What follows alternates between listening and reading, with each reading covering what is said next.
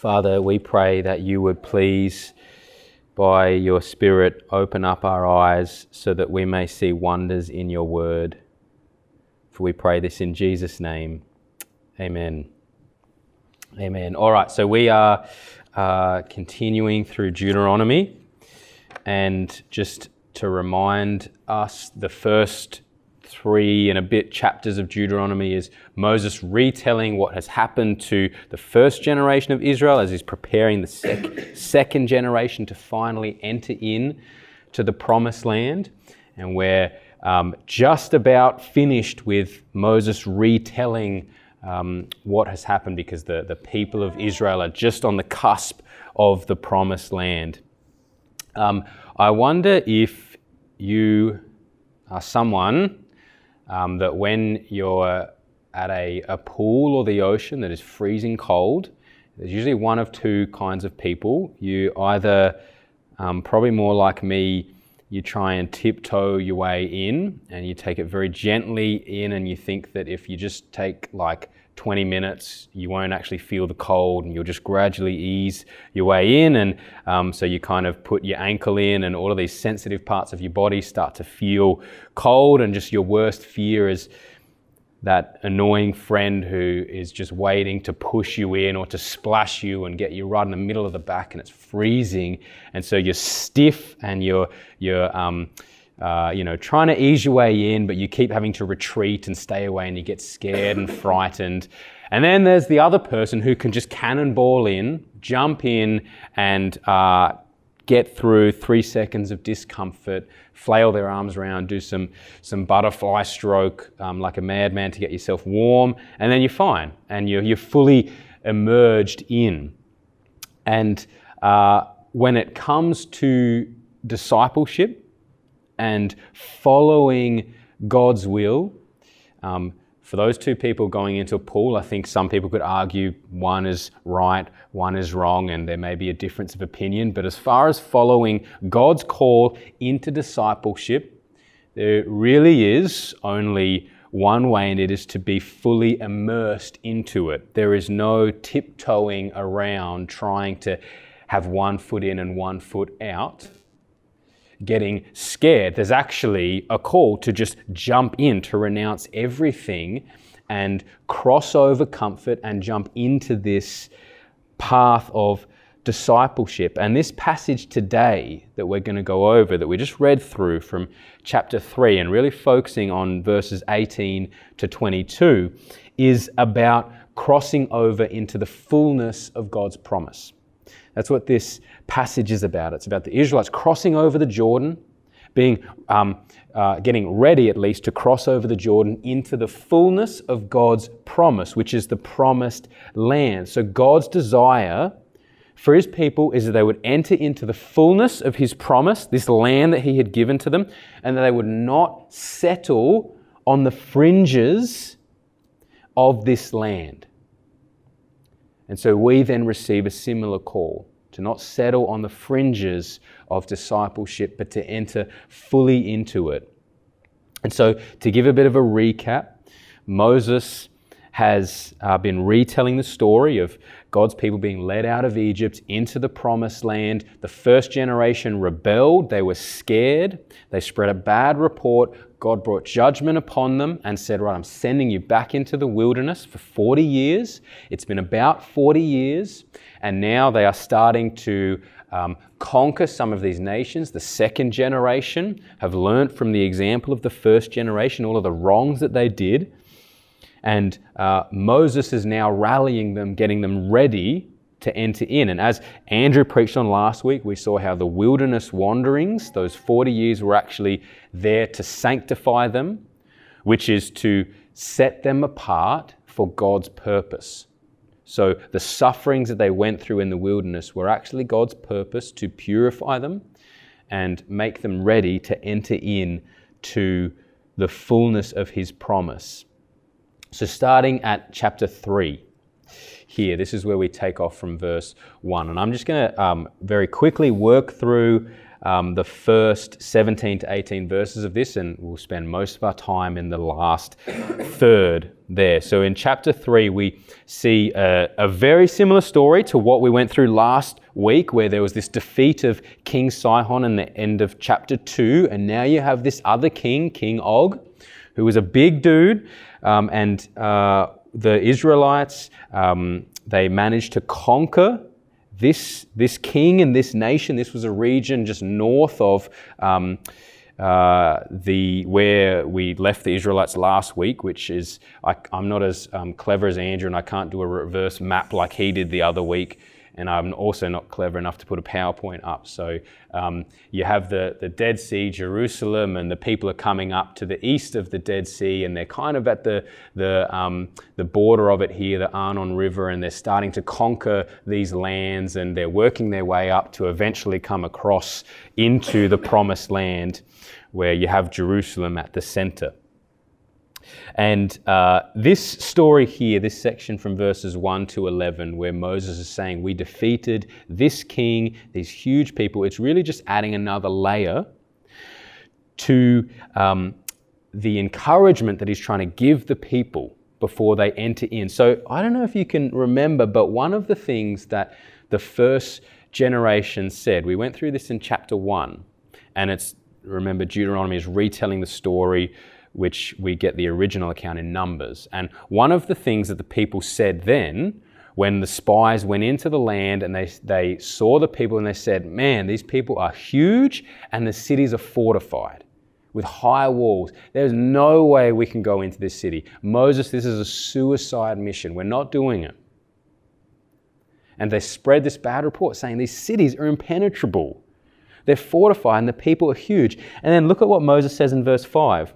He's just been retelling the people how we took over these lands. God gave into our hand Og, the king of Bashan, and we took 60 cities. And then in verse 5, all these cities were fortified with high walls, gates, and bars. So this is like the reversal of what went wrong the first time, where the people saw how big the cities were, and they were too big for them at that time. And now Moses is saying, yeah, they were big, but they're of course no match for God. We conquered them. We have 60 cities now. It was easy. And then in verse 11, this kind of weird thing, you wonder why the author is describing the size of the bed of King Og. It says his bed was a bed of iron, which could mean that they're describing the coffin, like his actual coffin. But regardless, they're saying it was 9 cubits in length, which is like 4 meters long.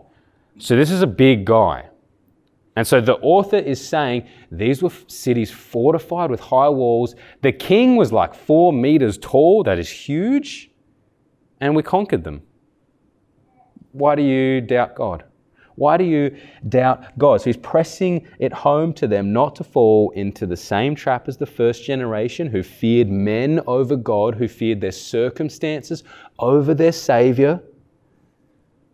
Visible obstacles are irrelevant when God is active among his people.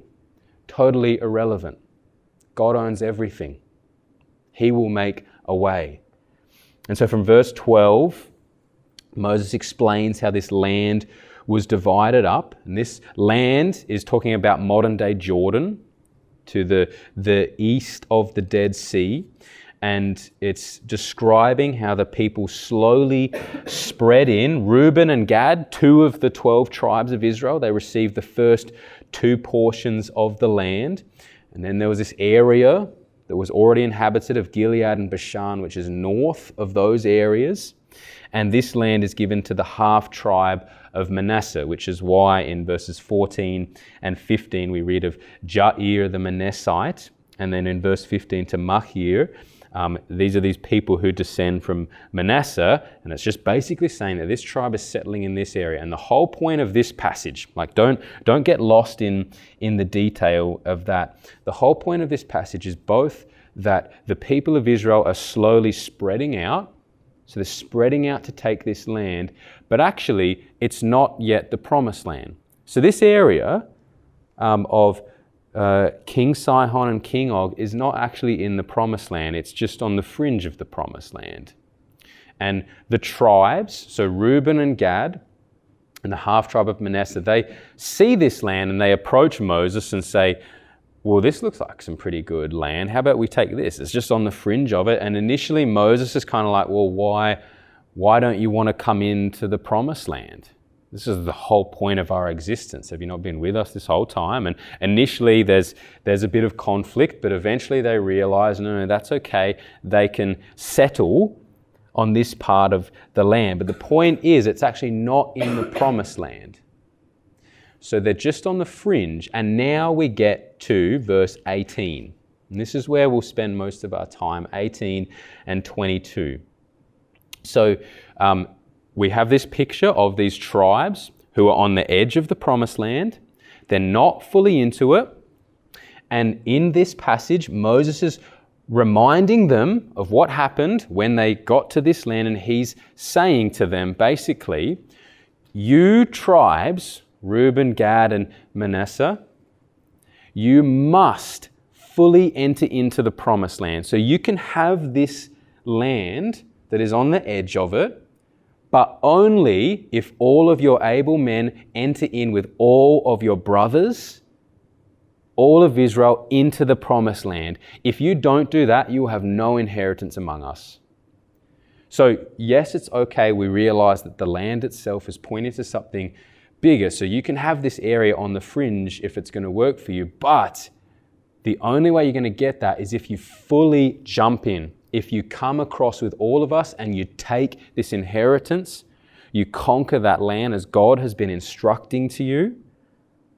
And so they must fully enter in with their brothers into the fullness of God's promise. So in verse 19, Moses is retelling how this was basically how they worked it out. They said the wives and the children and the livestock will get settled into the land.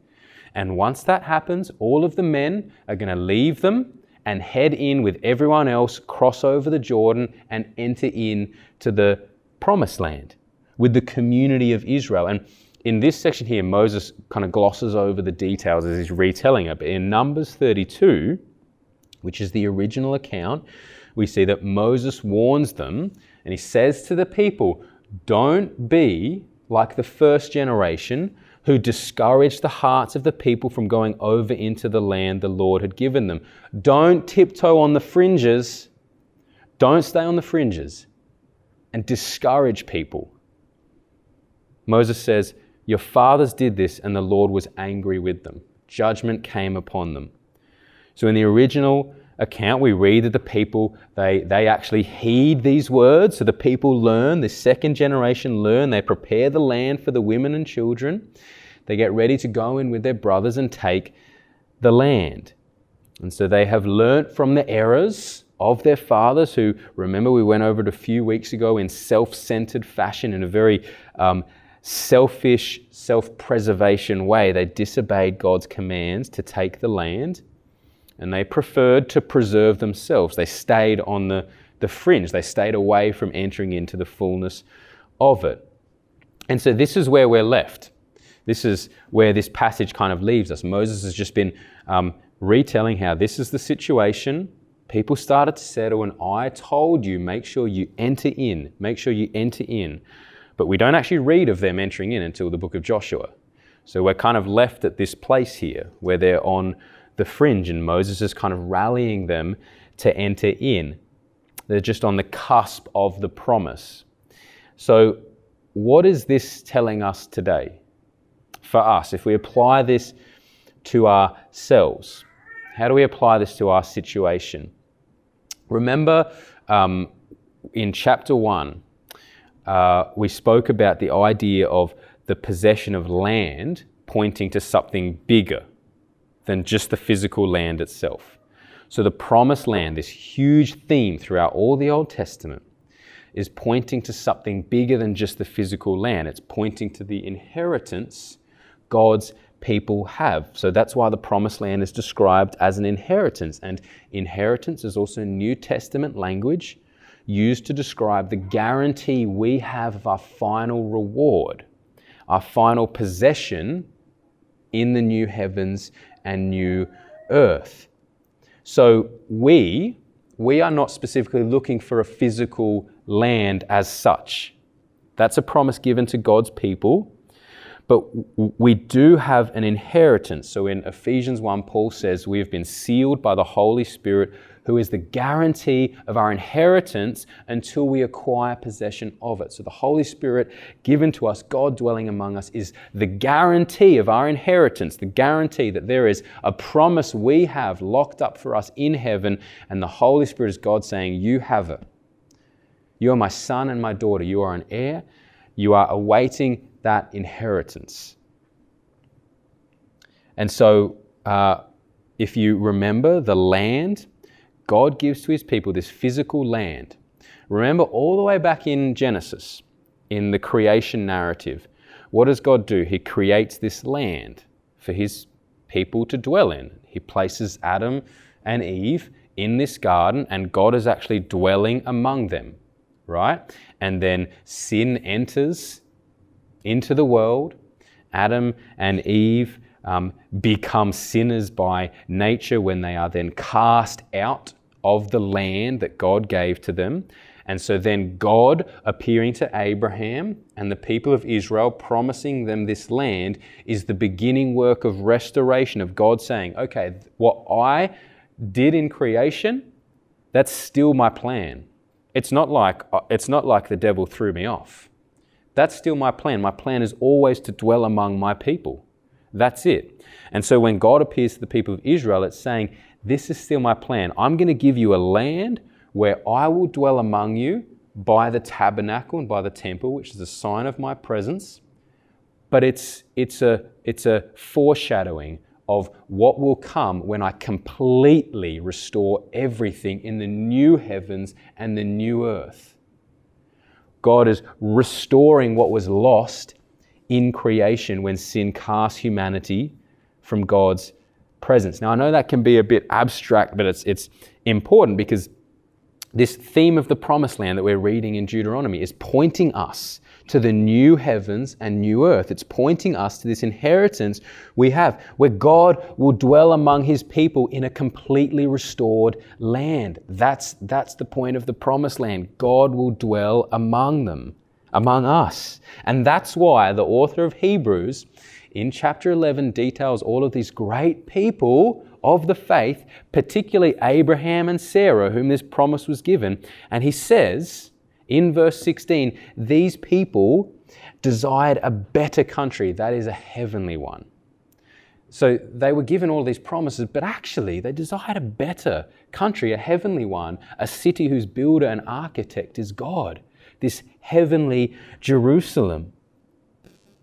And so that's how we understand this idea of the promised land. And so we see this story of Israel on their pilgrimage, faithfully crossing over into God's promised land. They're told not to stay on the fringes outside, but fully enter in, because this is all part of God's restorative work, and we are called to fully enter into it. And we know that we are on a similar pilgrimage, which is why we're called strangers and exiles. We have this pilgrim identity as God's people, where we're not quite at home while we're at home, like we're awaiting something more. We're walking toward the promise of God's presence. And so what's the call for us today then? Since we have to wait for that inheritance, like of course we know we wait. God is the one who's going to bring about the completion of the inheritance we have in heaven. So we wait for that. But there is something that we must fully jump into today while we await that inheritance. Something that we cannot stay on the fringes for. And so the warning that the tribes of Reuben, Gad, and Manasseh had, these tribes that were on the fringes of the promised land, their warning was not to settle outside the promised land. So of course, eventually they could have that land, but the point was you must enter in with everyone else into the promised land when we take it, as a symbol of us receiving our inheritance. You have to fully enter in. So God does not want his people to just stay on the fringe. He wants them to press on into the promise. And in our lives, this is so important for today. In our lives, we will have so many temptations, so many temptations to just stay on the fringe, to not enter into the fullness of discipleship because it scares us. Like freezing cold water and some annoying person about to splash you in the back. It's terrifying. But this is, of course, something much bigger than that light-hearted example. It would have been costly to the Israelites. Like it would have been costly to the Israelites to enter into this promised land. Because remember, there were giants in there. There were giants, huge people, fortified cities, well-established, men of war. And the people were risking their lives to head in. But they had to trust that God would deliver them and do the impossible. And there will be huge temptations in our lives that make us want to stay on the comfort zone, that kind of make us want to do what the first generation did wrong and say, no way, this is too big. I'm not doing that. Let's just like retreat a little bit. And what happened to them, of course? They were sent out into the wilderness to perish, to die, to never receive the inheritance as a sign of God's judgment upon them. And so the call we have today is to cross over. As the Israelites are receiving the call to cross over the Jordan, our call is to cross over comfort, cross over timidity, cross over that modern secular narrative of our society that says that the whole goal of your existence is to build this life of comfort and flourishing. That's the point. You do you. Build yours, go get yours, be about your comfort, climb the corporate ladder, take holidays, take great photos, have a good social media page, be a moderately good person, but live for you. And that's not the biblical narrative. That's not the call that we have. It's the total opposite. Our call is to deny ourselves. So we receive the same reminder that Moses gives to Joshua here in verses 21 and 22. This is where Moses is handing over the leadership, which we'll kind of cross in a few weeks' time. But the point of this here is Moses is saying to Joshua, hey, don't ever be scared. And it's funny because Joshua then gives this command to be strong and courageous in his book as he's leading the people in, and probably because he received that from Moses, where Moses says, your eyes have seen all that the Lord your God has done to these two kings. So will the Lord do to all the kingdoms into which you are crossing. You shall not fear them, for it is the Lord your God who fights for you. We receive that same reminder. Look, you've seen all God has done, namely in giving up his own son. And so that's why Romans 8 is so beautiful for us in verses 31 and 32. He who did not withhold his own son, but freely gave him up for us, how shall he not with him freely give us all things? So if God, that was the one moment where God could have reneged on his promise and says, that's way too much. I'm not giving up my precious son for you. But he didn't. He didn't. And so we know he will provide everything necessary to sustain us in this life of costly discipleship.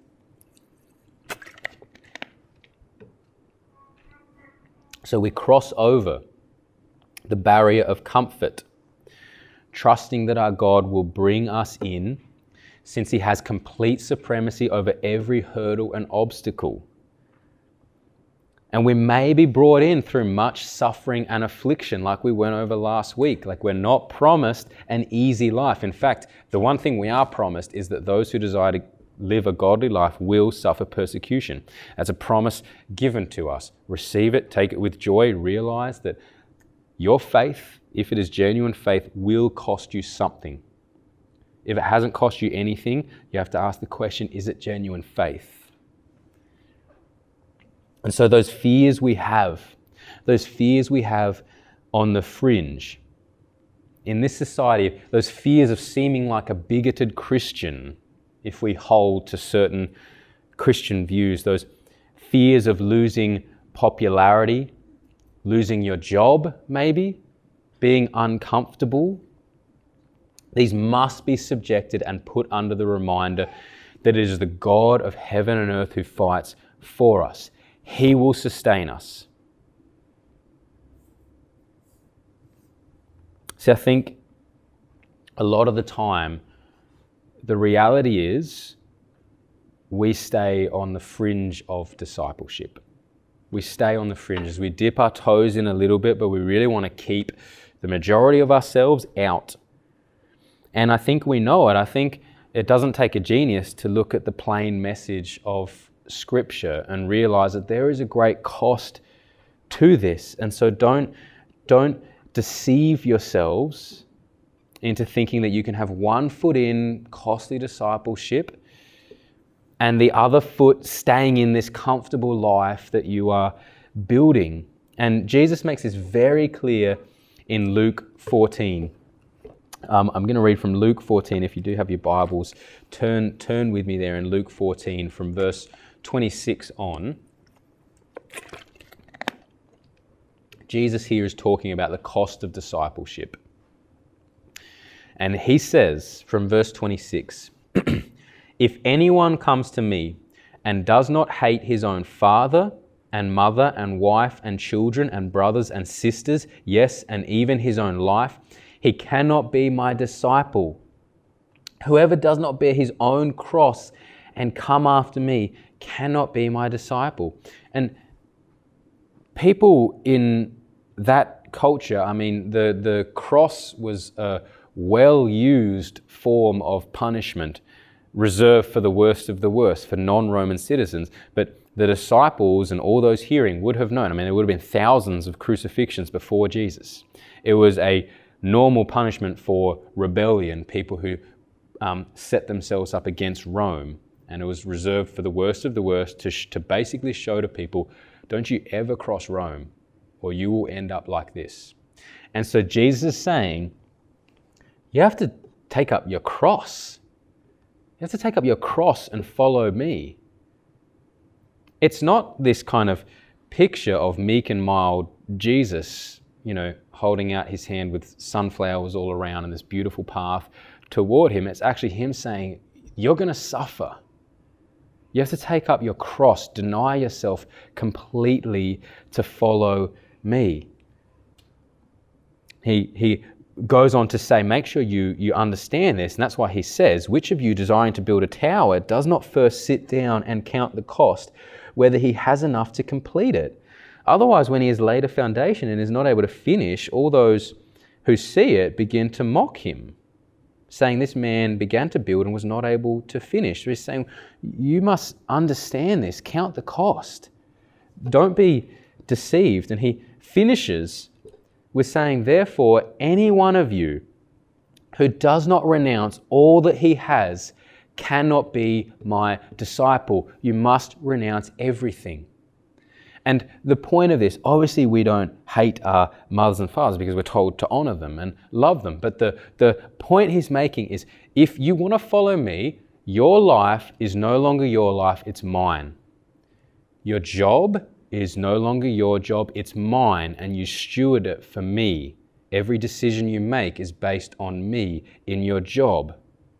Your career, your family, it's mine. I own everything. And I've done that because I've given up myself for you. I've given you everything. We must renounce everything. We renounce ownership of everything. They are all, everything we have is for him and his glory. And so we cannot cling to our own comfort on the fringe of the promise like the Israelites were tempted to do. They received the call to cross over, and in spite of giants and fortified cities,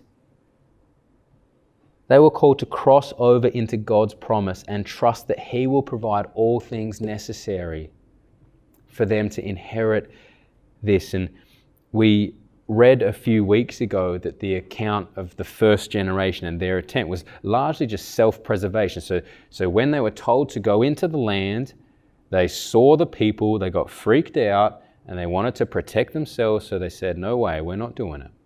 And then God said, okay, well, now I'm going to place my judgment upon you, and you're going to head back into the wilderness, so don't bother trying to go into the land. And they thought, well, I don't want to be under God's judgment. I'll go try and take the land.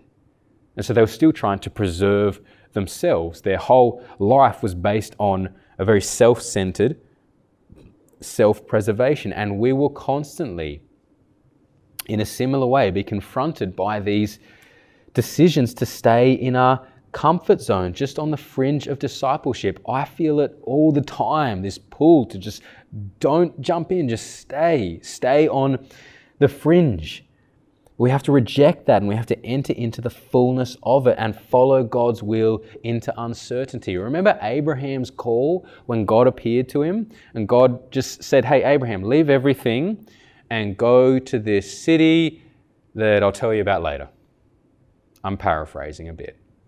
But he basically says to Abraham, leave everything, go to this city. I'm going to show you it later. Don't worry about it. Just follow me. We see an awfully similar call from Jesus coming to the disciples. These men who, most of them, some of them were fishermen. That was their livelihood. Jesus tells them, follow me. Leave everything. You're no longer fishermen. I will make you fishers of men. Just follow me. Leave everything. And that's the call that we get when we initially follow Christ, but it's the call that we receive again and again, the call that is synonymous with us denying ourselves. And this is really what separates the fake from the real. Those who want a fake version of Christianity where they can live a life of comfort that basically isn't any different to anyone else in this world and still call themselves a Christian, then this will make those people feel very uncomfortable and will inevitably react against it. There will be a pull to just not listen to it, just avoid it. But I want to be clear that there will still be a level of discomfort for genuine believers. I feel the discomfort. I don't know how you can't feel the discomfort reading Jesus' call to renounce everything. There is a level of discomfort, but what separates the genuine from the fake will be that discomfort drives you deeper to God's throne of grace, to ask for His mercy, to feel that gap where that discomfort comes because you realize, man, my life looks nothing like that. I want it to, but I feel powerless to. So God, strengthen me. I want that. The point of this, what separates the genuine from the fake, is the trajectory that we're on. People will be at different levels, but the point is the trajectory. When you hear that, Jesus saying, renounce everything, is there something within you that wants that? I want to follow Christ. I want you. Or is there just an avoidance of it? It's good to feel the cost in this, but we remember what's undergirding that is we don't ultimately fear this cost because we know it's the Lord God who fights for us. The same call that Moses gave Joshua. We don't fear jumping into uncertainty. We don't fear it because when we're jumping into uncertainty, following in obedience to God, we are jumping into His grace. We're jumping into His complete ability to sustain us, to fight for us. Jumping in is losing every sense of self-sufficiency, jumping deeper in to God's will, trusting that His grace will sustain you. I'll finish by giving this quote from C.S. Lewis, who talks about the cost of discipleship. And Lewis says, Christ says, give me all. I don't want so much of your time and so much of your money and so much of your work. I want you. I have not come to torment your natural self, but to kill it. No half measures are any good. Hand over the whole natural self, all the desires which you think innocent, as well as the ones you think wicked, the whole outfit. I will give you a new self instead. In fact, I will give you myself. My own will shall become yours. Jesus calls us to give up everything. And like Lewis is saying, no half measures. Jesus doesn't come to just torment your natural self. He says, tear everything down. But the beautiful thing about this idea of the cost of discipleship and what Lewis is saying here as he finishes, he says, Christ says, give up everything. Why? Because I'm going to give you myself. I'm going to give you myself. So it's like It's like this life of comfort and self-preservation that we build. To us, it seems like this luxurious garment, but really it's a filthy rag. It's a filthy, vomit-stained rag. And Jesus is saying, take it off. Take it off and have my robe of righteousness. Have my complete righteousness. Have the ability to stand before the Creator of heaven and earth, your Father, as a son or a daughter, someone who is holy, blameless, and above reproach. Take my garment upon yourself. But you can't wear both. You cannot wear both. It's one or the other. Cross over into the depths of following Christ. And so you may have fears. You may have fears right now, things coming to your mind that you cling to. You may fear that it will be too much of a burden to give up another night of your week to either gather with God's people to pray or to spend time with someone from work who you are trying to share the gospel with. You might fear it's too burdensome to give up another night of your week to follow Christ in community, but maybe the Lord is calling you to cross over that. You may have fears of the repercussions or negative perceptions that will come your way if you are outspoken about Jesus. Man, I've felt that before many times in my life. You might fear that you'll be given a certain label if you are very clear about your faith in Jesus Christ. If you're actually calling people to receive this same call, this cost of discipleship, you may fear the perceptions that will come your way, but maybe the Lord is calling you to cross over that. You may feel the pull right now to just stay in that comfort zone. That voice is saying, don't do it, man. It's too extreme, too zealous. Just stay in the comfort zone, stay on the fringe. But the Lord is calling you to cross over that into the fullness of discipleship. And that's the call we have today, to cross over. And we have to realize, like, I am unashamed about calling people to this discipline, not because I'm some sadistic taskmaster that enjoys seeing people suffer and or I'm so lonely that I need people to come and be part of my community or something like that. It's because I fundamentally believe that the cost of discipleship is not only essential to the life of Christians because we read it in the Word of God, but I believe that Christ is so worthy of everything. He is worthy of your life. And I actually believe that this is the best possible place of joy and satisfaction is in this path of discipleship, because it's what you were created for. You were made to cross over and spend eternity in the presence of God. So this in-between time now is just preparation. It's preparation for entering into the fullness of God's presence. So we cross over now. We cross over following this call. It may be one thing. It may be just one thing. Because this is a journey. One thing in your life that you know is something that you cling to. Or one thing that you know makes you a little bit nervous. But you see clearly. You see clearly a call in the Word of God, not from me, but in the Word of God, to gather with the community of God's people. You see very clearly a call in the Word of God to be open about your faith, to share faithfully. And maybe one thing that you feel a great discomfort about, but cross over it. Cross over it. Take this as a reminder to cross over that and to trust that God will sustain you. He will. He will sustain you. That's the beautiful thing. We have so many promises. He will never leave us nor forsake us. He will sustain us. And He will be faithful to bring us into His presence, into that final inheritance, where all of these fears, all of these discomforts will be gone. We have an eternity to be comfortable. Spend this life following Jesus into the cost of discipleship.